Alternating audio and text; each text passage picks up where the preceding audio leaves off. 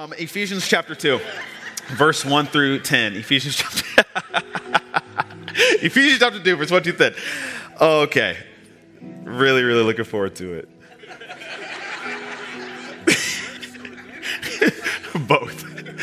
Reading the scriptures and dunking our pastors. Ephesians chapter 2, verse 1 through 10 says this.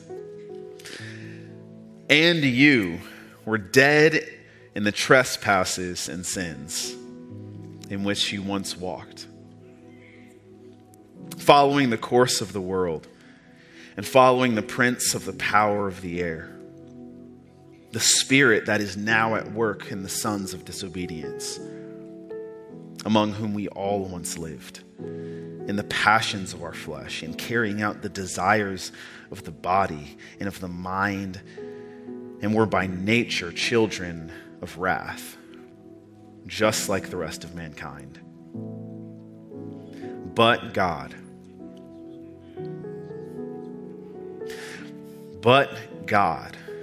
being rich in mercy, and because of the great love with which he loved us, even when we were dead in our trespasses, made us alive together with Christ.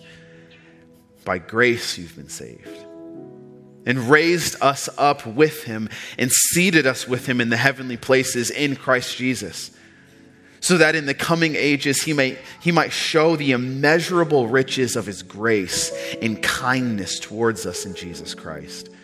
For by grace you have been saved, through faith. And this is not of your own doing, it is the gift of God, not a result of works, so that no one can boast. For we are his workmanship, created in Christ Jesus for good works, which God prepared beforehand, that we should walk in them. What I want to title this message and title this series that we're about to walk into is But God. But God. I'm going to be speaking about two things. One, man's issue, and two, God intervenes. Would you pray with me for a minute?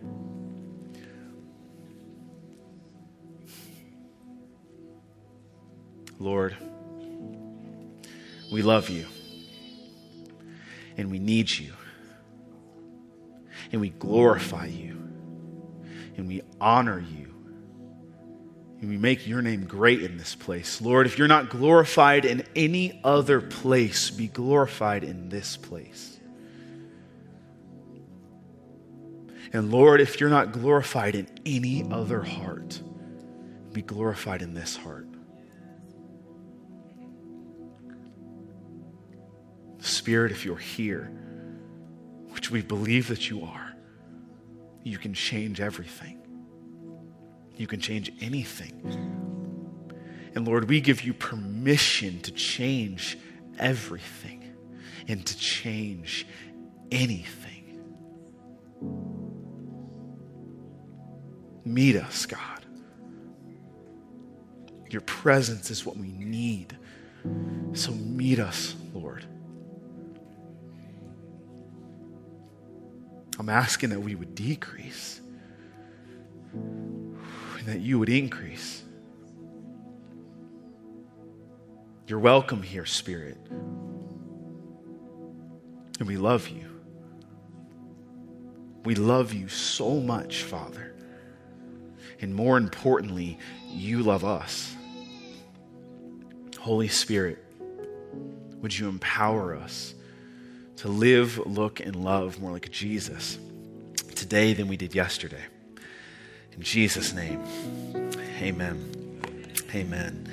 Amen. Thank you for your prayer. But God. We're gonna preach for the next few weeks. Is that cool? We're gonna be in a series called But God. And this series is really about the idea and taking a look at the places in Scripture where we find a but God. We're going to be looking at all the places where God has intervened, has inserted himself into the plight of humanity.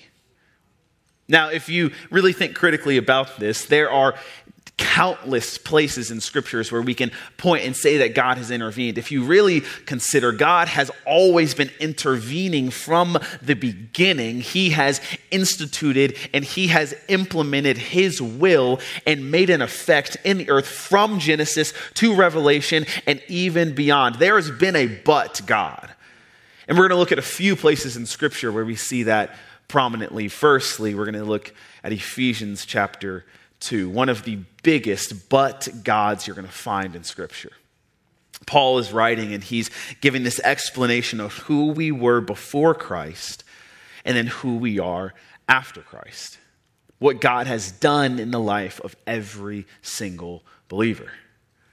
And I'm in a practice recently of substituting the word but with the word and in my conversations. I feel like when I use the word but, oftentimes it can seem a bit invalidating of what I said before, if you know what I mean. That you're in a conversation and then when you give a statement and then you follow it up with but, it can seem like what you just said before doesn't really matter. If you consider, you can say, man, that was a great presentation, but you kind of missed all the important information. Right? Or maybe you're like, man, I loved the art. I loved what you just produced. It was so beautiful, but I didn't really get it. Or you might be saying like, this was such a fun date, but I think we should just be friends.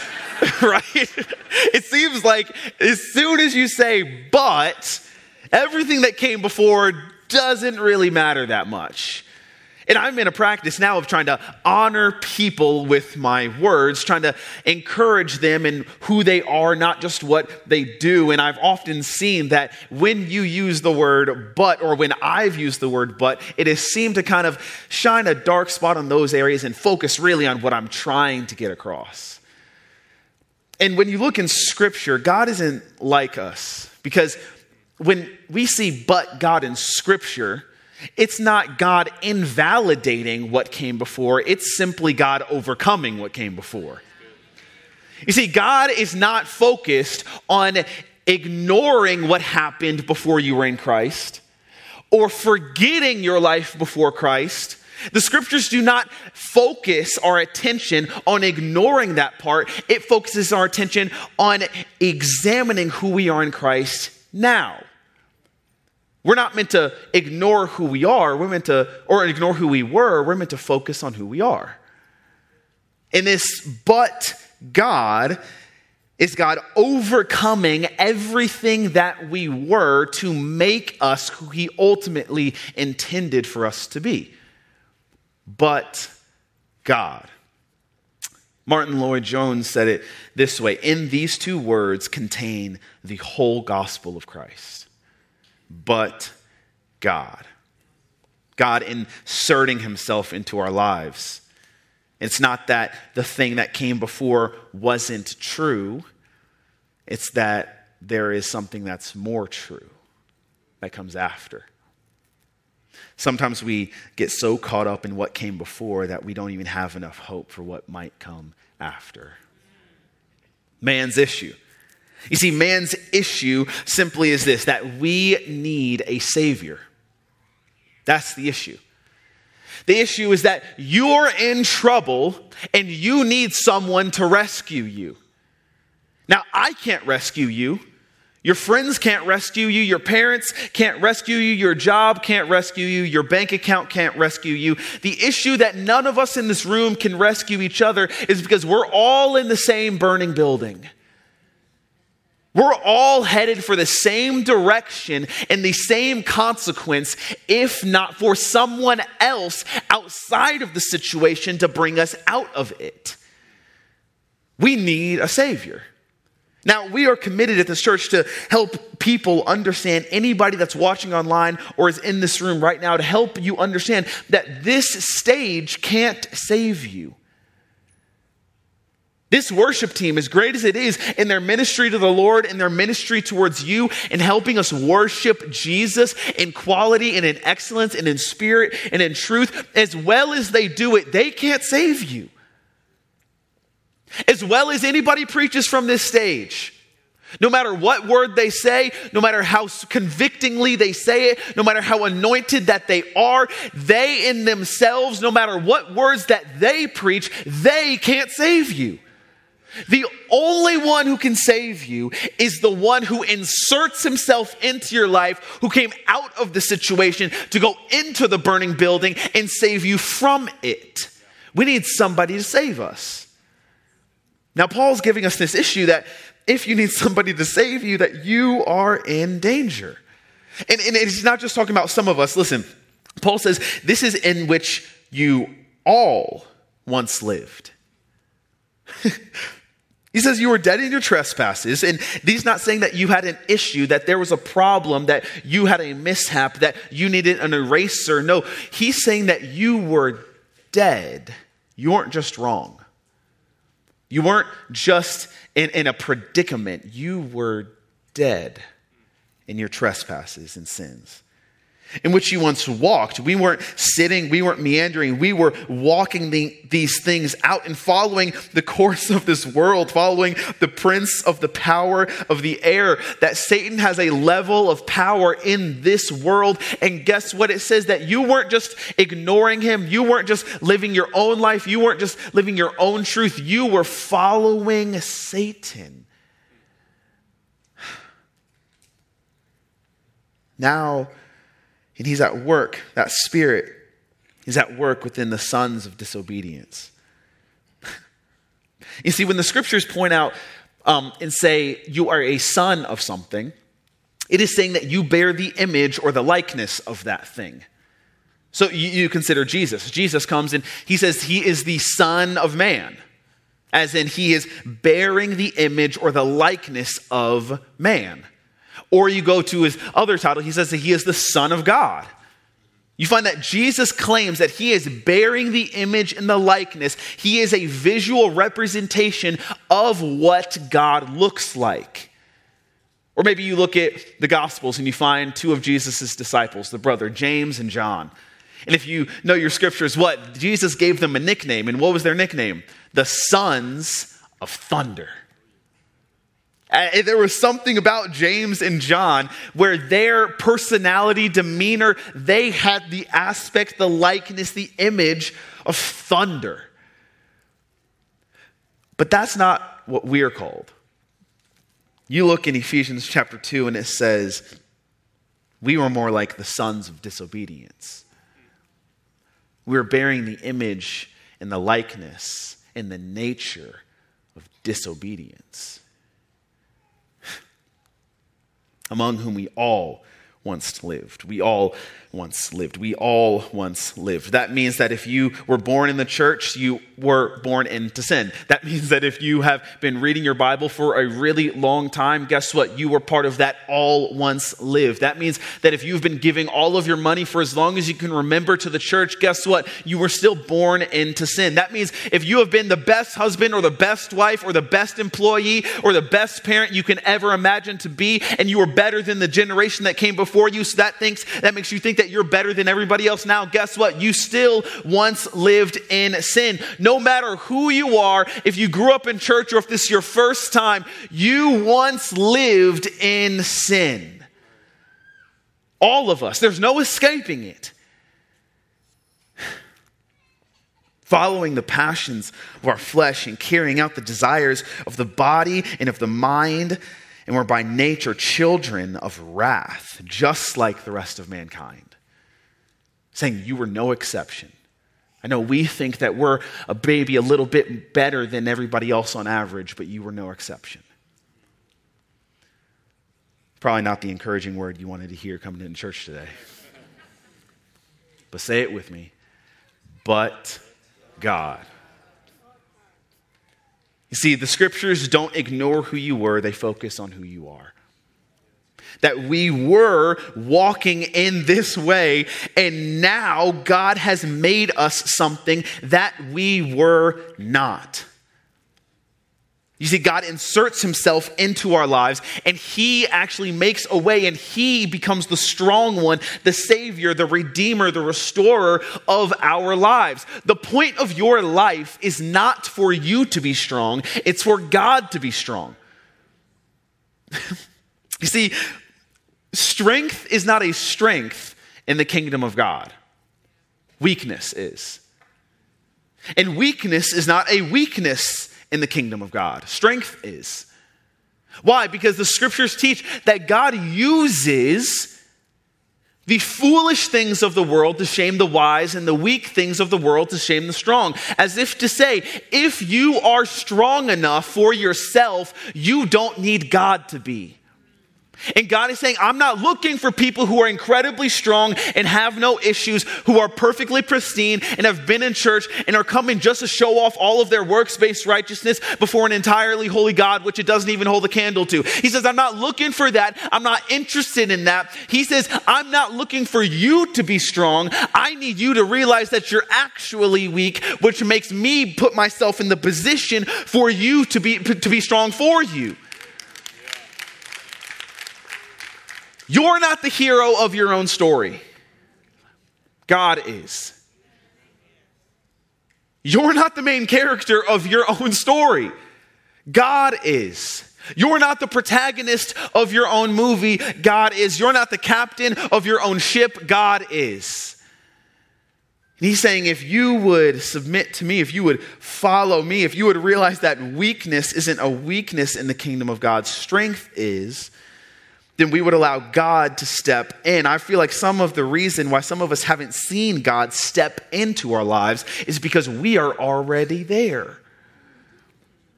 And God's not going to occupy the same place that you do. He's saying, either I'm Lord or you are. Either I'm in charge or you are. There's no in between here. And I'm not going to share space of God and Lord in your life.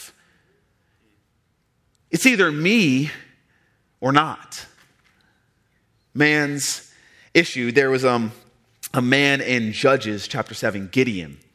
And Gideon was this man who was raised up by God to be a savior for the people of God.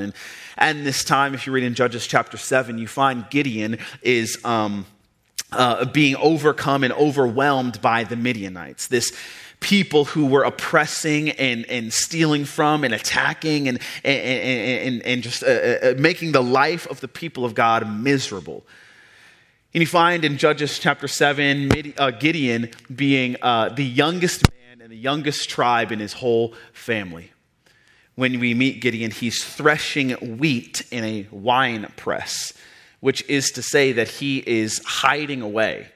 You're not supposed to thresh wheat in a wine press. You're supposed to put grapes in a wine press. And for some reason, Gideon is threshing wheat in a wine press because he's terrified of what the Midianites might do if they catch him out in the fields actually doing what he's supposed to be doing, where he's supposed to be doing it. And the first thing that the Lord comes to Gideon and says is, he says in Judges chapter 7, he says, "Hello, mighty man of valor." Because God does not just speak to you as you are now. He speaks to who you will be. He calls him a mighty man of valor. And as he calls him this mighty man of valor, Gideon gets up and God raises up an army and he says, I'm going to deliver you guys from the Midianites. This amazing story, this beautiful story. And as he does this, what happens is that Gideon gets this army of over 30,000 men. The Lord looks at him and he says, all right, that's great. You're going to go defeat the Midianites. But the issue is that you have too many men. Gideon looks at God and he says, I don't think you know how war works. That's the point. God says, no, that's not the point. You can tell everybody who's scared in your army to go home. Gideon says, all right. So Gideon says, if you're scared and you want to go home, you can leave. 20,000 men gone. Gideon is like, okay, 10,000. Okay, 10,000. Got it. Then God looks at Gideon and his 10,000 men. He says, all right, cool. You still have too many people. Gideon says, what are you trying to do here? He says, all right, well, I'm going to take you guys down to the river. If a man drinks water in a certain way, he has to go home. If a man drinks water in a different way, then he can stay and he can fight with you. From 10,000 men, the men go down to the river. Gideon leaves with 300 men. Gideon is looking at God, I'm assuming, and saying, God, what's going on here? Why are you doing this to me? In Judges chapter 7, verse 2, it says, the Lord said to Gideon, the people with you are too many for me to give the Midianites into their hand, lest Israel boast over me, saying, my own hand has saved me. You see, sometimes God lowers your fighting power to reveal your true fighting power. Man's issue is that adequacy oftentimes leads to arrogance. And if you're good enough, God doesn't have to be. If you don't think that God has any place in your life and you feel like you don't need a but God, then God will say, fine, go ahead. This is yours. But God was lowering Gideon's fighting power to reveal where his true strength came from. There was an issue, and the issue is man often thinks that he is the hero of his own story when we are not. We are not the hero. We are not the captain. We're not the one who gets the glory. And God says, I need to insert myself into your life to show you, but God. Wow. See, the enemy will try and tell us that we need to be ashamed of our need for God. That if you aren't good enough, strong enough, equipped enough, competent enough, then that's something to be ashamed of and then to work on so that God will receive you more freely. When in reality, God is not looking for experts in any area. He's looking for those who are available. He's looking for people who would allow him to step into their lives, to step into verses 1 through 3 of Ephesians 2 and say, I am dead. I am lost. There is no hope. I am going the wrong way. I don't know what to do. I'm not enough in myself, but I think that you are. I was whitewater rafting with my friends when I was a kid, and as we got to this river, if you've ever been whitewater rafting, you know how potentially dangerous that it can be. And I don't really know why we do it for fun. Like, it's a very dangerous activity. And you go whitewater rafting, and these rivers and these waters, just rocks everywhere and moving water quickly everywhere. And I remember as our instructor was teaching us, he was saying, all right, now if you fall out of the boat, you do this. And if you make sure you do this and paddle when I say paddle and turn when I say turn and Doug and hold on when I say hold on. And he was teaching us amazing, but I was also like 12. So it just went right over my head. So we get down into this river and we're going down all these rapids, having the time of our lives. And I don't really know what happened, but all I remember is at one moment I was in the boat. And then the next moment, I was out of the boat. And I'm realizing I'm seeing myself in the river. And I'm like, I don't know what to do. And all of the instruction goes way out the window. Like, I let go of the paddle. I start trying to grab onto rocks. I don't know. I'm probably like face down in the water. I don't know what I'm doing. And there was this moment where I look. And I'm like, I can't swim. Like, you have a life jacket on, but that does nothing, right? It's throwing you under the water. I'm like, I have no hope. There are rocks on this side, rocks on that side, rocks on this side. And I am just heading straight for them. And as I'm heading straight for these rocks, all of a sudden, in like the blink of an eye, I guess it was my instructor, he just grabs my vest, pulls me right out of the water, and puts me right back into the boat. And as he put, glory is right. I could have died. And I was like, oh my goodness. I was like, that was it for me. And so I'm sitting in this boat and I'm like, oh my goodness, like that was it. This is my life. And I really consider that is the same way that our life was going in Ephesians chapter 2, verses 1 through 3. That we were in the water. We were heading for destruction. We were in addiction. There was no way out. I had a problem on my right, my left, behind me, and in front of me. There was an insurmountable mountain I couldn't move. I wasn't just heading in a bad direction. I was heading in the direction of hell. But God, he pulls me right out of the water and takes me right into the boat and says, I'm going to be the thing that comes out of the situation and pulls you out. I know that you can't help yourself. I know that you're in trouble. I know that you need help. So let me insert myself into your life. And if I heard somebody say, but God, I wasn't going in a bad direction. I was headed for destruction. You see, but God is the key between destruction and destiny. That God will insert himself into your life when you are going the wrong direction, when your family's falling apart, when you don't have enough money, when your life is still in the same place you said it wouldn't be 5 years ago, when you're still trying to figure out how to read your Bible, when you don't know if you still can come to church every week, when you feel dirty from the sin you did last week. He says, but God.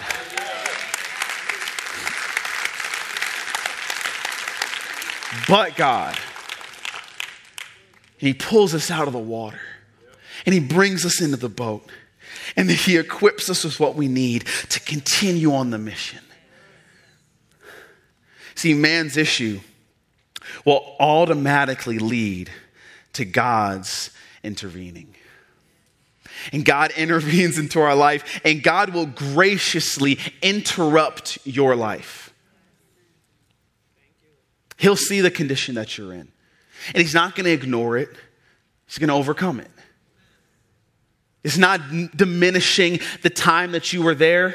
It's not invalidating the experience or the reality in which you experience life. God is saying, I'm going to not invalidate it, but overcome it. There's no one like Jesus.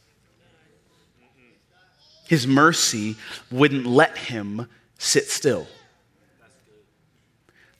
It says in Scripture, a lot of different places, what God does, that he heals people, that he restores people. It says that he does a bunch of miracles and that he redeems and reconciles us. Even in places in Scripture, it tells us how God does things. It says that he raises up prophets, or that Jesus was a sinless lamb sacrificed before the foundations of the world. It tells us how God does things sometimes. He raises up leaders to deliver his people. He establishes the church to help us grow. He does things in a certain way. And here we find why God does something. If you want to know why God inserts himself into your life, all you have to do is look at Ephesians chapter 2. Verse 4, but God, being rich in mercy, and because of the great love with which he loved us. You see, God intervenes into your life because of his mercy and his great love. And the thing about mercy is that it does not depend on you. You can't earn mercy. You can't work for mercy. You can't deserve mercy. And that works in a way where you're saying, man, that's really discouraging. But think about it in the inverse. You can't lose mercy. You can't forfeit mercy. You can't forget mercy. Why? Because he intervenes not because of you, but because of him. God gets glory by saving you, and you give glory back to God by acknowledging, I couldn't do it by myself. God's mercy always stems out of his love. If you find in Scripture, it says that God is moved by compassion. He's moved by compassion. In 1 John, we find that God is love. Jesus is love, and he is rich in mercy. His mercy is always stemming out of his love. And you will realize then, if it always comes from him, it won't run out. His mercy endures. It's new every morning. That means that God's action to intervene into your life is not based on your performance. It's based off his mercy. So when you understand that God's mercy will be the thing to intervene into your life because of his love, you can be encouraged because you can't lose it. You can't deserve it. You can't win it, and you can't forfeit it. It's his mercy. That's why God intervenes. It's because he loves you. And his love for you is not because of you, it's in spite of you. His love stems from himself. And God's actions are motivated by his mercy, not by your performance. See, when we see but God in Scripture, I want it to remind you that it simply just means God's not done. But God means that God's not done. Or maybe hear it this way. But God means it's not over. You look at Luke chapter 7, you find a story of Jesus walking through this town called Nain. And as he's walking through this town, he heals Jairus' daughter, and he's on his way to do many more miraculous things, and he runs into this funeral procession that's going down the road. As he's going down the road, what happens is there's this woman, and we realize and we find out through Luke's Gospels that this woman is a widow. She has no husband, and her only son now has passed away. There's a crowd around her, and she's planning to bury her son. And she's carrying him in this bier, a casket, down the street. Jesus recognizes or takes note of the woman, and he walks up to her. And you realize in this story, if you understand the context of what this meant for women in antiquity, is that if you had a husband, he was the sole provider. And if your husband passed away, then that means that your son would be the sole provider. Because there was no honorable way for women to honestly make money by themselves. So when we look at this story, it's not just a funeral for the son, but it's also a funeral for the mom. It's a funeral for the life that she dreamed of living. It's a funeral for her hope. It's a funeral for what she thought life would be. My husband is gone. My son is gone. I don't even know how I'm going to live from here on out. And in Luke chapter 7, we see Jesus encounter the woman. And it says in Luke 7:13 through 15, and when the Lord saw her, he had compassion on her, stemmed from his love. And he said to her, do not weep. And then he came and he touched the bier, and the bearers stood still. And he said, young man, I say to you, arise. And the dead man sat up and began to speak. And Jesus gave him to his mother. See, I don't know if there are any situations in your life where you feel like it's dead.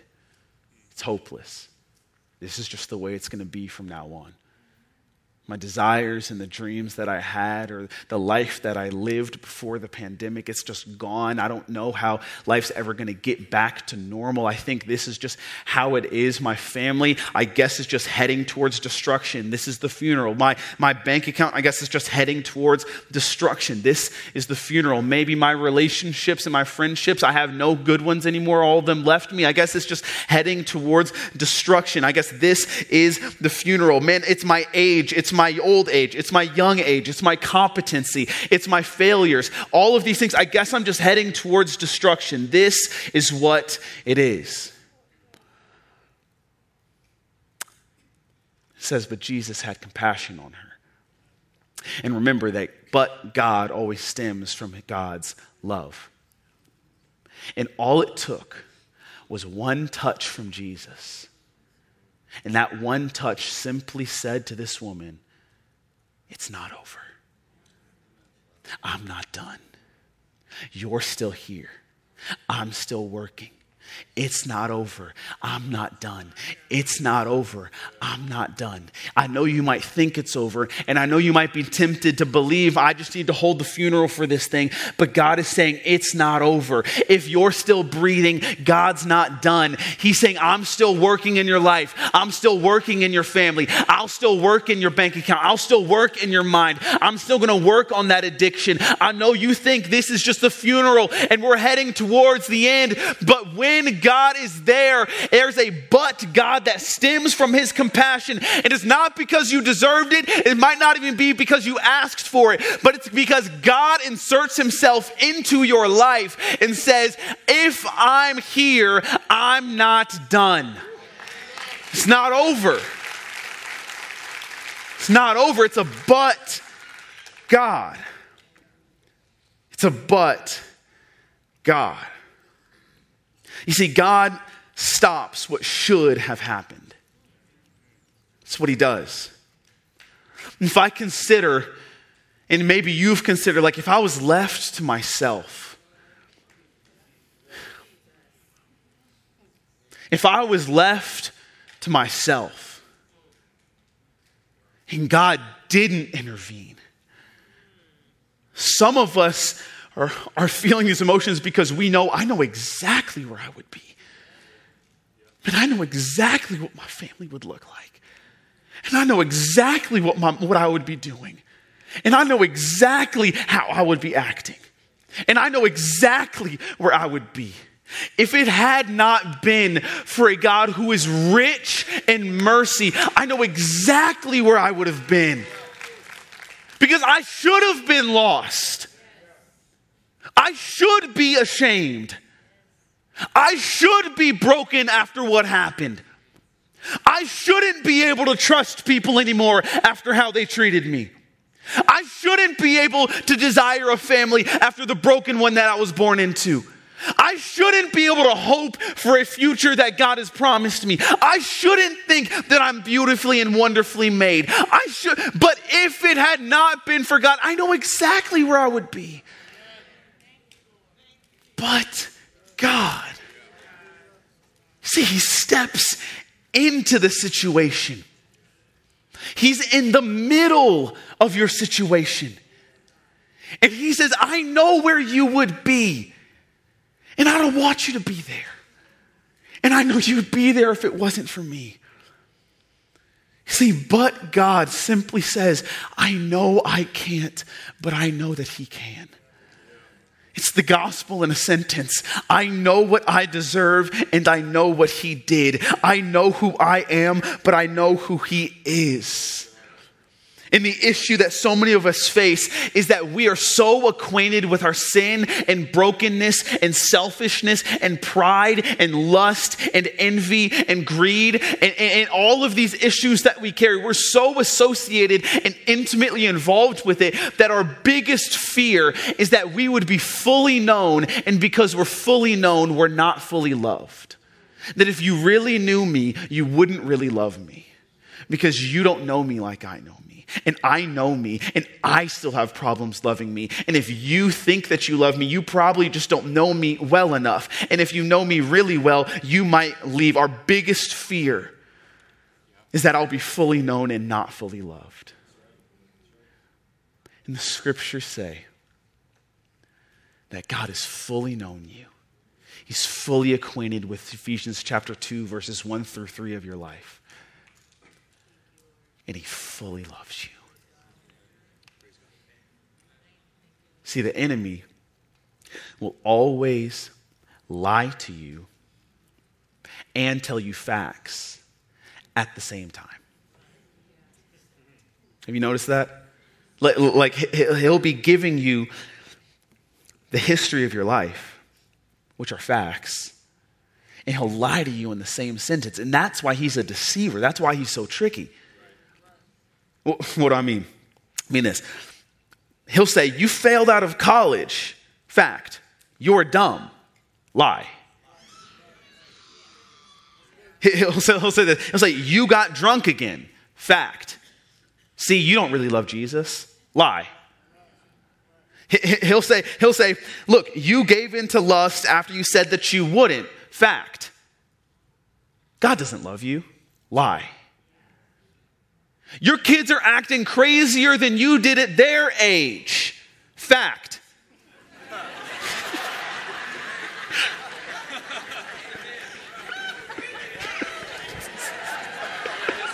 Oh man, that hit y'all. And then he'll follow it up with, see, you're a bad parent. Lie. The enemy will try and trick you by telling you a fact and telling you that it's the truth. And there is just a truer truth. That yes, that is what I did, and no, that is not who I am. God has made me to be something else. And it's because of his grace. It's not because of what I've done. It's in spite of what I've done. So now I can look at the facts head on, and I won't be ashamed to try and cover myself to make myself strong. I can say, no, that's exactly what I did. But God fully knows me, and he fully loves me. And he has given his son up for me that I might become the righteousness of God in Christ Jesus. Therefore, I don't have to hide what I've done because God has made me who I am. I'm not going to listen to the facts anymore. I have a truer truth than I know that God has spoken over me. Don't give in to the lie of the enemy. Let God insert himself to say, I fully know you and I fully love you. And the enemy will always try and discourage you with listing what you did and lying about who you are. And God will encourage you by listing what he's done and telling you who he is. If you're trying to discern the voice of the enemy versus the voice of God, it's a simple question. Whose resume are you looking at? Are you looking at yours? Or are you looking at Jesus's? Because the enemy will tell you lies after lie after lie and base it off of your performance. But God will tell you truth after truth after truth because he bases it off of his performance. Where would I be if not for his grace? Carrying me, lifting me, holding me, bringing me through. And who is this Jesus who has seen me in my entire brokenness and has decided that even though it's what I deserve, it's not what I get. Even though I am trapped in that river, floating downstream with no help in and of myself, he says, I'm going to insert myself into the situation and I'm going to take you out of it. But God says, I know I can't, but I know that you can. And the response to this message in this series can't be, I'm going to morally be better. It can't be, I'm going to try harder. You don't leave this room saying, wow, that was cool. The appropriate response is when Jesus lifted Peter out of the water and brought him in the boat, and it says, and they worshiped God, saying, who is this? The response that we have is, I know exactly where I would be without his grace. And he thought it fit to save me, to rescue me. You see, your job is not to rescue yourself, redeem yourself, reconcile yourself, restore yourself. Your job is to be rescued, to be reconciled, to be restored, to be redeemed. And in that truth, we respond by saying, God, who am I that you would save me? Who am I that you would insert yourself into my life? You're holy, I'm unholy. You're righteous, I'm unrighteous. You're pure and I'm dirty. I don't deserve to be saved. I am in this position of my own consequence. And God is saying, those are all the facts. But there is a truth that I'm speaking over you today. And that truth is that there's a love that has gone further than you. And it's not from your actions so that no man can boast. You have too many in your army. God says you need less firepower to show where your true strength comes from. And if I would take away your strength to show you mine, you could respond out of worship. And you would say, who is this God who has saved me from my own sin? Who saved me from my own punishment? Who brought me out of the thing that I deserved and brought me into the kingdom of God? Who said that I find them worthy and I find them beautiful? Who still sings songs of deliverance over me? Who says I have sinned worse than I could ever imagine, but I have been gracious to you more than you could ever imagine. Who is this God? Where would I be without his grace? Here's the thing, I know exactly where I would be. And I worship God that I'm not there. And I want us to take a moment. I don't know what it looks like for you, but to worship God. I don't know if it's sitting. I don't know if it's kneeling. I don't know if it's standing. I don't know if it's crying. I don't know if it's journaling. I don't know if you're praying. I don't know what you're doing. But I want us to take a moment to worship God, that we aren't where we should be because of God. I should be ashamed. I should be broken. I should be lost. But God.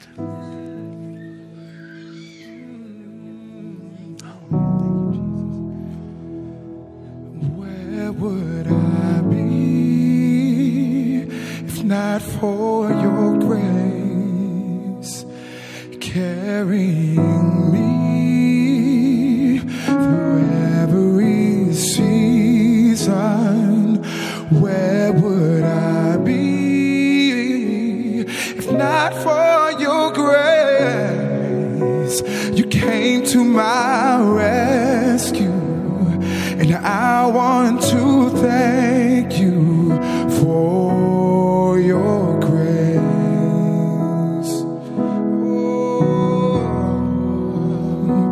And where would I be if not for your grace carrying me through every season? Lord, where would I be if not for your grace? You came to my rescue, and I want to thank you for your grace that restores, your grace that redeems, your grace that releases me to worship, your grace that repairs visions and dreams, your grace that releases miracles, your grace.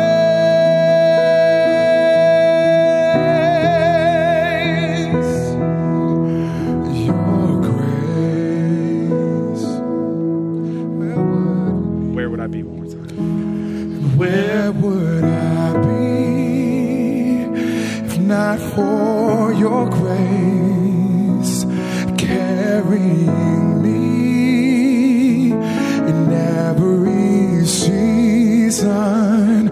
Lord, where would we be if not for your grace? You came to my rescue. Lord, we want to thank you. Yes, you came to our rescue. Lord, we want to thank you. And you came to my rescue. And I want to thank you for your grace. Grace like a river. Your grace. Jesus, thank you, Jesus.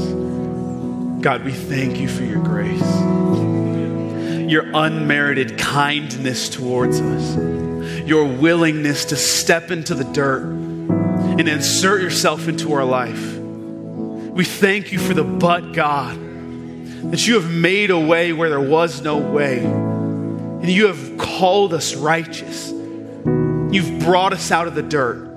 You've brought us into your glorious light.